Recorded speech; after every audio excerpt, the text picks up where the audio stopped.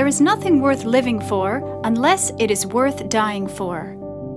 My grandmother lived a life devoted to Jesus, and today her talks have been made available in their original form. So you too can be built up through the insights and mysteries God revealed to her throughout her ministry. Now, without further ado, here is Elizabeth Elliot. This talk is about sovereignty. Now, we've talked about sacrament, and I trust you know what the definition of that is. Evelyn Underhill adds this piece of wisdom: events are the sacraments of the will of God. Now, I know that Oklahoma City is not a place where very many people would ever manage to believe that at present. But they are visible signs of the invisible realities, and I am going to give you some scriptures for this. I'm not making this up. But first of all, I want to give you a very wise statement from Francis de Sales, who wrote a magnificent little book called Introduction to the Devout Life, and I've learned many things from him. And this one is so important in my own life that I keep it in the back of my notebook and I review it again and again. Strive to see God in all things, without exception. I'm not going to be able to read this slowly enough so that you can take it all down, but if you want to make yourself a few notes, of course it will be on the tape. But strive to see God in all things without exception and acquiesce in His will with absolute submission. Do everything for God, uniting yourself to Him by a mere upward glance or by the overflowing of your heart toward Him. Never be in a hurry. Do everything quietly and in a calm spirit. Do not lose your inward peace for anything whatsoever, even if your whole world seems upset. Whatever happens, abide steadfast in a determination to cling simply to God, trusting to His eternal love for you. And if you find that you have wandered forth from this shelter, recall your heart quietly and simply. Maintain a holy simplicity of mind, and do not smother yourself with a host of cares, wishes, or longings under any pretext.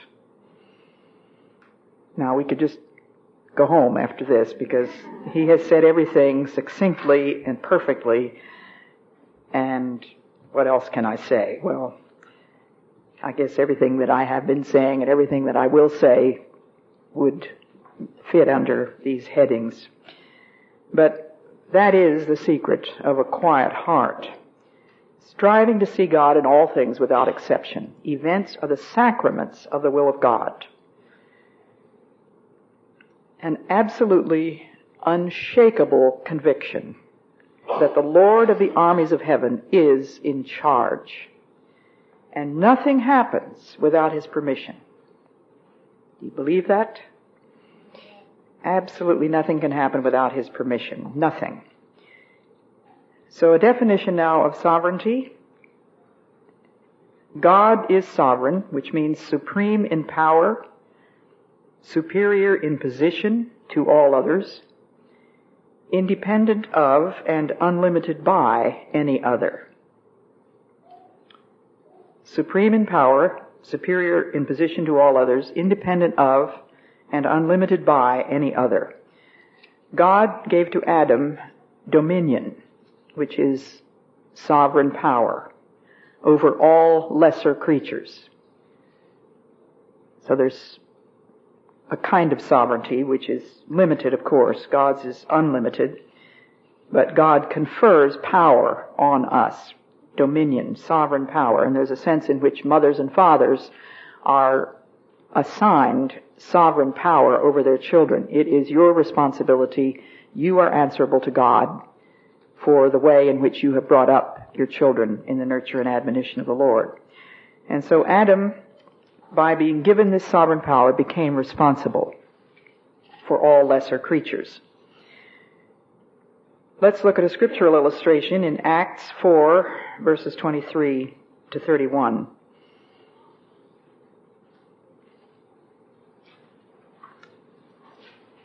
On their release, Peter and John went back to their own people and reported all that the chief priests and elders had said to them. When they heard this, they raised their voices together in prayer to God. And this is a very important model prayer for us to study as to how we should pray. Sovereign Lord, they said, you made the heaven and the earth and the sea and everything in them. You spoke by the Holy Spirit through the mouth of your servant, our father David. Why do the nations rage and the peoples plot in vain? The kings of the earth take their stand and the rulers gather together against the Lord and against his anointed one. Indeed, Herod and Pontius Pilate met together with the Gentiles and the people of Israel in this city to conspire against your holy servant Jesus, whom you anointed. They did what your power and will had decided beforehand should happen. This is an extremely important verse that supports this understanding of sovereignty. They were wicked men, were they not? Herod, Pontius Pilate, the Gentiles, the people of Israel. They conspired against Jesus. And in verse 28, they did what your power and will had decided beforehand should happen. Now, Lord, and they don't say next, please make them quit acting like this. Consider their threats and enable your servants to speak your word with great boldness. They're only asking that the Lord will give them the strength to continue to obey. Stretch out your hand to heal and perform miraculous signs and wonders through the name of your holy servant, Jesus. After they prayed, the place where they were meeting was shaken, and they were all filled with the Holy Spirit and spoke the word of God boldly. That title that they give him, Sovereign Lord, is the recognition that he is ruler of men as well as of wind and waves and axes that float and the sun when it stands still and every event in our lives. It is totally under the sovereign control of a God who is wise and powerful, and let us never forget, loving. And we can't see the love very often. Here are some other supporting scriptures. Ephesians 1:11 says, his design, whose purpose is everywhere at work. 2 Corinthians 5:5, our mortal part will be absorbed into life immortal. God himself has shaped us for this very end. God knows exactly what the end is going to be for each one of us, and God is in the process of shaping us. So these events become for us the sacraments of the will of God, because no event has ever taken place in my life which was not meant for the shaping of Elizabeth Elliot into the image of Christ. Romans 8:28, you all know by heart. And the purpose, which is in Romans 8:29, is that we might be shaped to the image of his Son. He makes all things work together for good. And his purpose, this good purpose, is the shaping of us sinful, fallible mortals. Psalm 119:91, all things serve thee. There is no exception. Psalm 40, verse 5, thy wonderful purposes are all for our good. Now, can you imagine the story of Noah without the ark? Can you imagine the story of Daniel without the lion's den? Can you imagine the story of David without the Goliath story? These were disasters, wickedness, but think of the instruction for millions and millions of Christians through what they had to endure. Now, of course, Daniel did not know that he was not going to be eaten by the lions. He didn't change a thing when he knew that he would be betrayed for praying as he did 3 times a day. And he continued in faithful, humble obedience, doing what he knew God wanted him to do. Let it cost whatever it costs. There had to be a flood that destroyed the whole earth in order for us to have the story of Noah. And you can go through the whole Bible and find that all sorts of terrible things happened to people. And all sorts of wickedness was perpetrated against the people of God. And God allowed it to happen. And I once wrote a novel called No Graven Image, my one and only novel, but it was an attempt to embody in fictional form what I had sought to embody in my nonfiction books. My hope was that it would reach a more secular audience. It didn't, and it didn't reach very many in the Christian audience either, because most of the people that read it seemed to think that it was very bad to have such awful things happen, because God doesn't let things like that happen. I mean, I got lots of letters from people, and I just thought if I could have sat down with them and said, do you think that this thing could not possibly happen, that God wouldn't allow anything this bad? If they said, yes, that's what I think, then I would say, well, I don't have anything else to say to you. But if, on the other hand, they believed that, yes, God might conceivably allow something that bad, and I can think of a whole other things far, far worse than what was in that story. Yes, he might. If they said that, then I would say, so what does the light of your Christian faith reveal when you bring it to bear on this event? If we believe that sacraments are the will of God, that the will of the events are the sacraments of the will of God, then we have to bring to bear on anything that happens the light of our Christian faith. Now, I want to caution you that we ought not, and of course we cannot, figure out what good God is going to try to bring out of this. God gives us glimpses every now and then of some of the good things that he brings out of it. And I don't know if I told this. Did I tell the story yesterday about the 3 reporters from Boston that came to Oklahoma City? Well, there's just one tiny crack, that God gives us a glimpse that was one of his purposes. He's got unimaginably broad things going on. So for us to try to dissect and unpack and figure out and completely explain Almighty God is, of course, a piece of arrogance on our part. Who do we think we are? And to quote Evelyn Underhill again, she says, if God were small enough to be understood, he wouldn't be big enough to be worshipped. The bombing happened with God's permission. If you're trying to follow points here. Number 1 is the definition. Number 2, the scriptural illustrations that I gave you from Acts and all the rest of them. Number 3, God's permission. Now note that in the verses that I've given you, it's not all mystery. But God does reveal himself, as we have said, not only by his word, but by his works.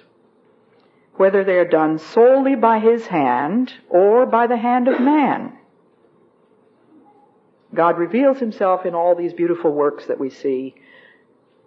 The world is charged with the grandeur of God. He reveals himself in his punishments sometimes. He reveals himself in all kinds of ways, both by his word and by his works. He reveals himself whether the act or the event is caused solely by his hand or by the hand of man, good or evil. And Acts 2:23 throws some light on this one. This man, speaking of Jesus, was handed over to you by God's set purpose and foreknowledge. And you, with the help of wicked men, put him to death by nailing him to the cross. You can spend a lot of time pondering on that one. This happened. This is the worst thing that ever happened in human history. But what did God do with it? Transfigured it into the best thing that ever happened, our salvation. But it was by the hands of wicked men. So we learn through what happens to us. Sacraments of his will. When those reporters came to Oklahoma City, what they saw was the witness of people who had a serenity and an answer and peace that they could not imagine anyone having, considering the things which had taken place. But, we don't have to go through the 5 stages of grief. Just because Elisabeth Kubler-Ross came up with 5 stages of grief doesn't mean that we are obligated to make sure that we check them off one after the other. It is kind of amusing, but people have asked me many times, how did you go through those 5 stages of grief? I said, I didn't know I was supposed to, because Elisabeth Kubler-Ross had not heard about, she had not written them at that time. This was subsequent to my loss of my first husband, so you don't necessarily need to. Now, I don't mean to be flippant in any way about this, because grief is grief, and I am not denying it by any means. There's nothing wrong with grieving. It's self-pity that is the real quagmire that we're very likely to fall into. Jesus wept. Jesus did not feel sorry for himself. Jesus agonized in the garden over his approaching death. But I don't think that we need to work through 5 stages. I think that there is a shortcut to peace, which is acceptance. And we're going to come to that in another talk. But everything means everything. Nothing is meaningless. Nothing is for nothing. Everything is designed, assigned, apportioned, allotted, ordained, and or permitted for our learning. I pray, teach me to maintain a perpetual contentment under thy allotments. Let's look at Jeremiah 23:15 to 18. This is what the Lord Almighty says concerning the prophets. I will make them eat bitter food and drink poisoned water, because from the prophets of Jerusalem ungodliness has spread throughout the land. This is what the Lord Almighty says. Do not listen to what the prophets are prophesying to you. They fill you with false hopes. They speak visions from their own minds, not from the mouth of the Lord. They keep saying to those who despise me, the Lord says you will have peace. And to all who follow the stubbornness of their hearts, they say, no harm will come to you. But which of them has stood in the counsel of the Lord to see or to hear his word? Who has listened and heard his word? That's the great question that we need to ask of any counselor, professional or non-professional. Is this someone who has stood in the counsel of the Lord and heard his word? And that takes solitude, and silence, and obedience. You and I need to stand in the counsel of the Lord. Now, our personal history is full of obstacles to achievement, hindrances, and frustrations of our real purpose. Sometimes in great and very obvious ways, and other times in very small ways, most of which we've probably forgotten. I was just telling someone in the break that I had brought along my diary from 1956 and 57 to read on the plane, because I have 55 years worth of journals and I have never gone back and read over them. Occasionally I've thumbed through something to find a particular thing, but that was the most crucial year in the fact that Jim died in 56, and it was in 57 that I made the contact with the Auca people.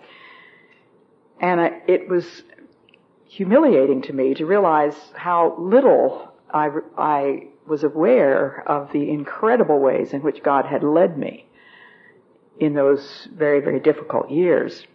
And it was just it was an occasion for tremendous thanksgiving and recognition from this long viewpoint, distant viewpoint of this sovereignty of God and how he worked things out that I could never have imagined and never have suggested in my prayers. You know, we often suggest to God certain ways in which he might answer the prayers, and he usually has something far bigger and far different. But all of these obstacles to achievements are hindrances, the frustrations of our purposes. They are help and preparation for God's work in each one of us. His work, which is that we might become to the praise of His glory, broken bread and poured out wine.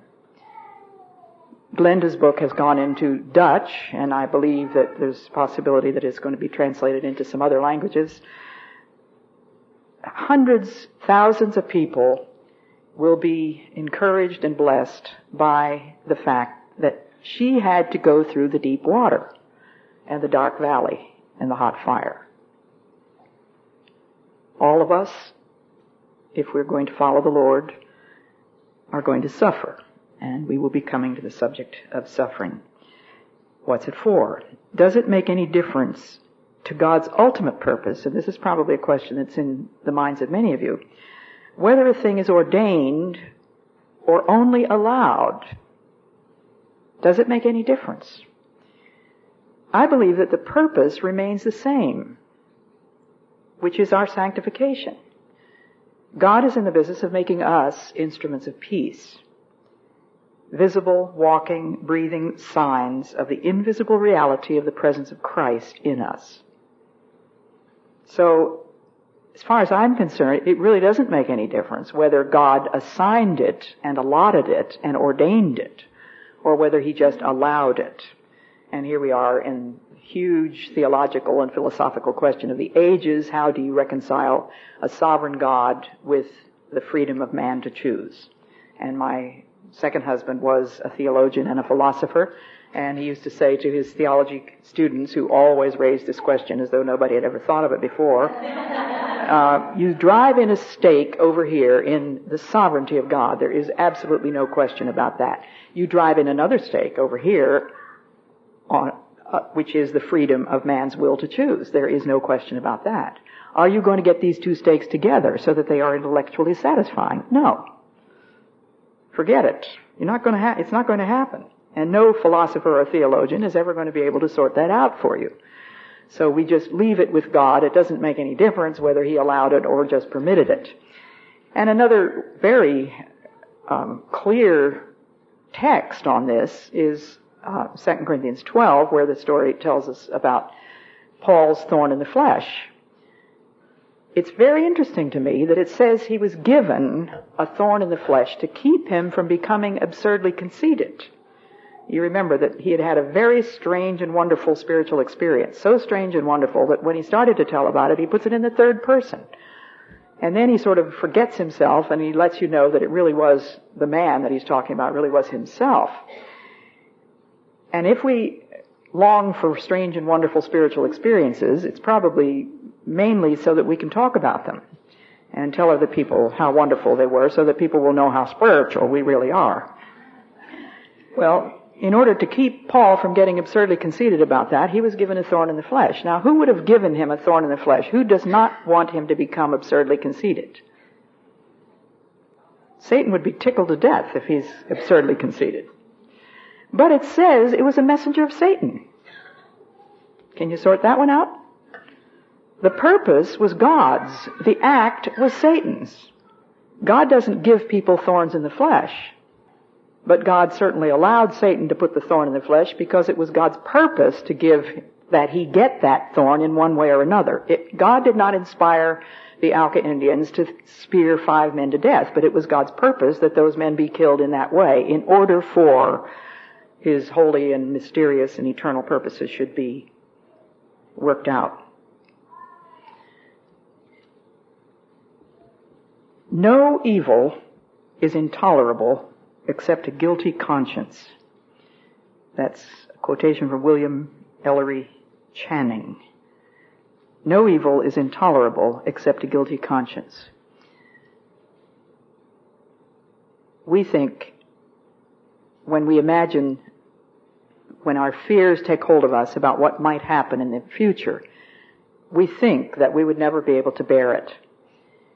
But it's very interesting that we are always able to bear the things which actually do happen.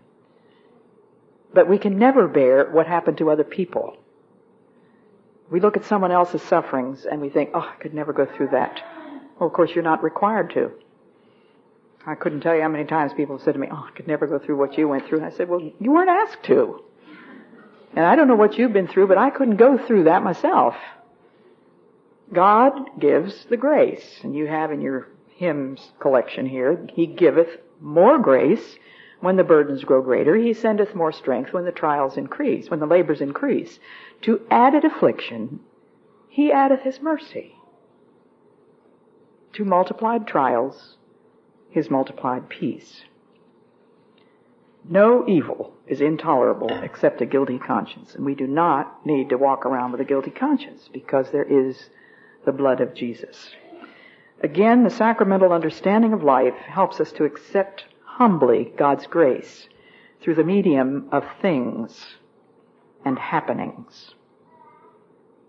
The sacramental understanding of life helps us to accept humbly God's grace through the medium of things and happenings. God coming into our souls by means of the humblest accidents, the intermingling of spirit and sense, says Evelyn Underhill. God coming into our souls by means of the humblest accidents, the intermingling of spirit and sense. And I should tell you that she is the one who has most clearly delineated for me what this sacramental view of life is. And she's very, very down to earth in so many ways. And I do believe that many of her books would still be in print. I haven't tried to get any lately, but Evelyn Underhill is the name. Now, when I think of the so-called things and happenings and accidents of my life, I think of the fact that I was brought up in the Great Depression, which to this day has shaped my thinking. We were talking to someone the other day who was also brought up in the Great Depression, and we were talking about what a totally different mindset we have than those who were not born that early. I still am extremely economical and fussy about waste of any kind. My grandmother used to say, it's plenty good enough. That was her phrases. You know, you don't need to buy anything new. This, whatever it is, you can fix it, you can do something with it. It's plenty good enough. And I confess that there have been times when I have actually dried lettuce on a paper towel and hung the paper towel back on the roll because it's not dirty, it's just wet. And I use it over again. Now, can you imagine? I had very few friends. I lived in a neighborhood of one other girl and 42 boys. And I had 2 brothers at that time. I now have 4. But I was lonely. I was shy. My one and only good friend, Essie, who didn't live very near, we walked to school together sometimes because we would meet halfway there. And Essie was by far my best friend, and she died when we were both 9 years old. I had a lot of illness. I've had practically none since, but up until I was about 9 years old, I missed a lot of school. I was born convinced that I would fail in everything. I would get on a trolley car or a subway and be absolutely sure that I was the only person on the trolley car that had no idea where I was going. Everybody else knew exactly where they were going, when they were going to get off. And I guess my brother Tom is kind of the same way. He said, when I dial a prayer, they hang up on me.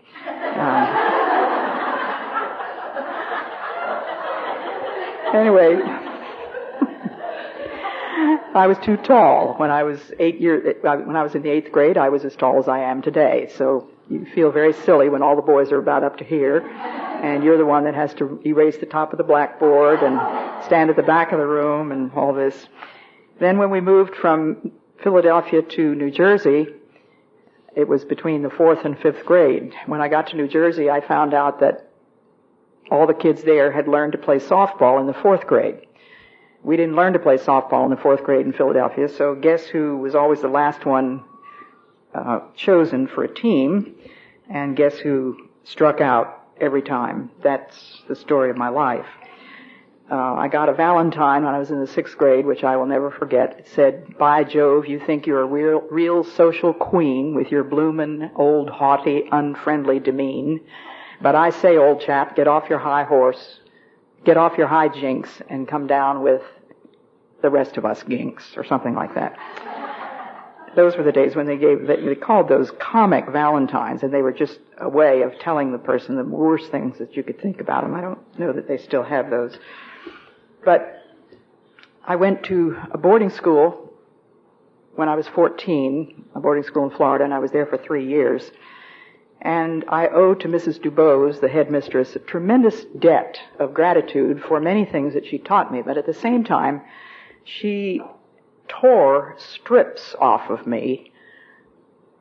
She excoriated me over and over and over again, correcting me in a most vicious and, to me, extremely hurtful way.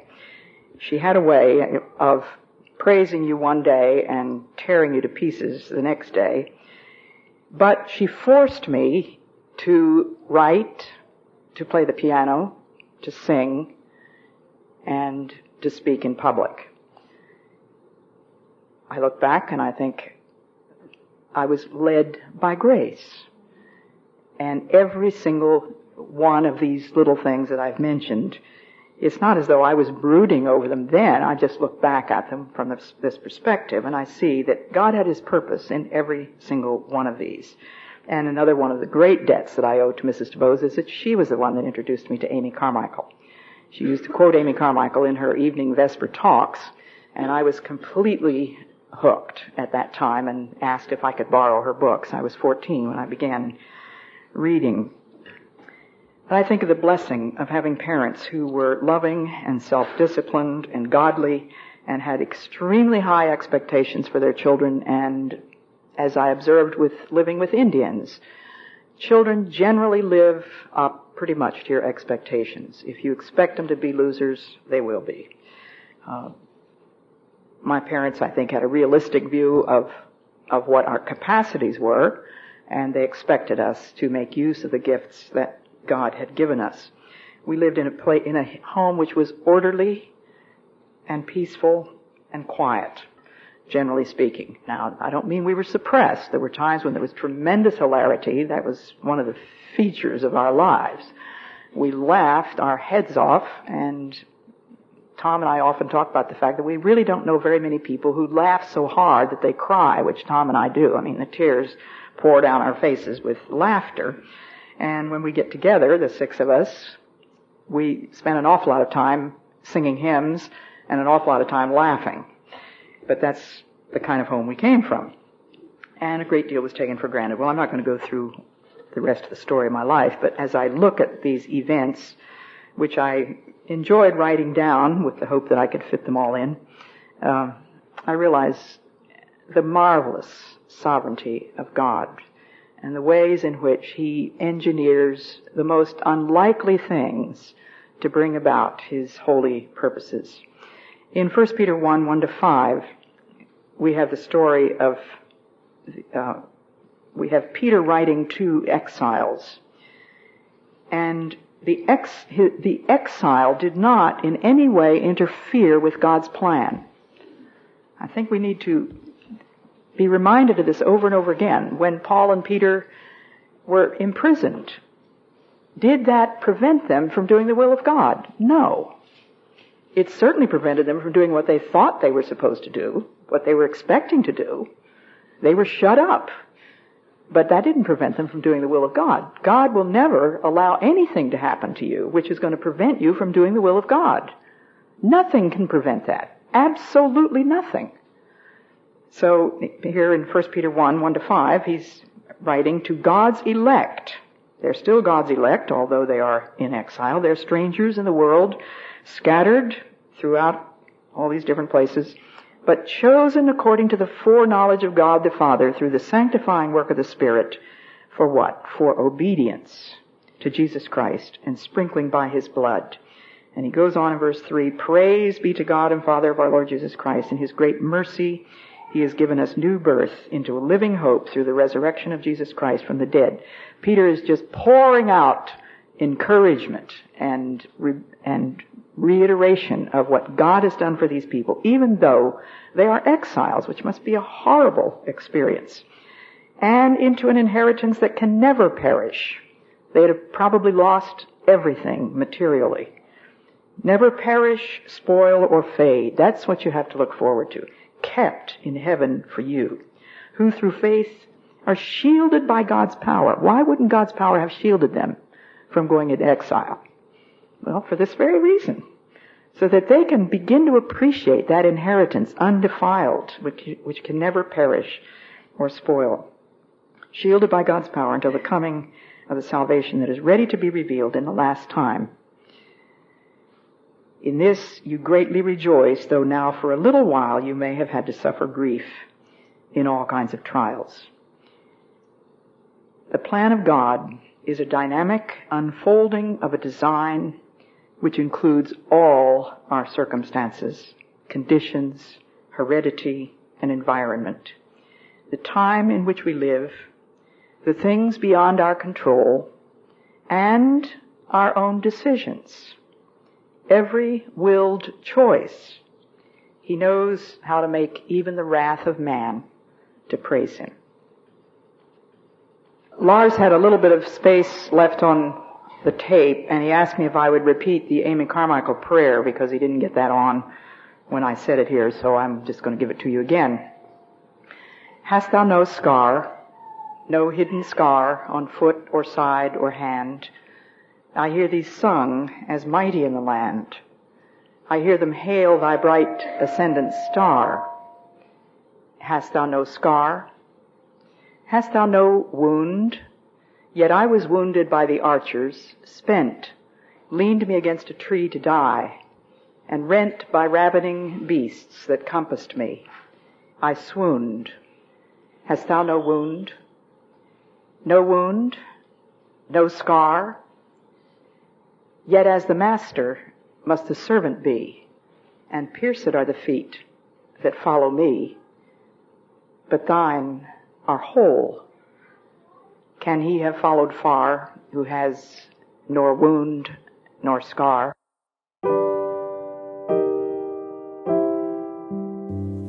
I pray you've been encouraged and inspired by what you've heard today, and will keep joining us here and on social media for My Granny's inspiration. Until then, remember, the eternal God is your refuge, and underneath are the everlasting arms.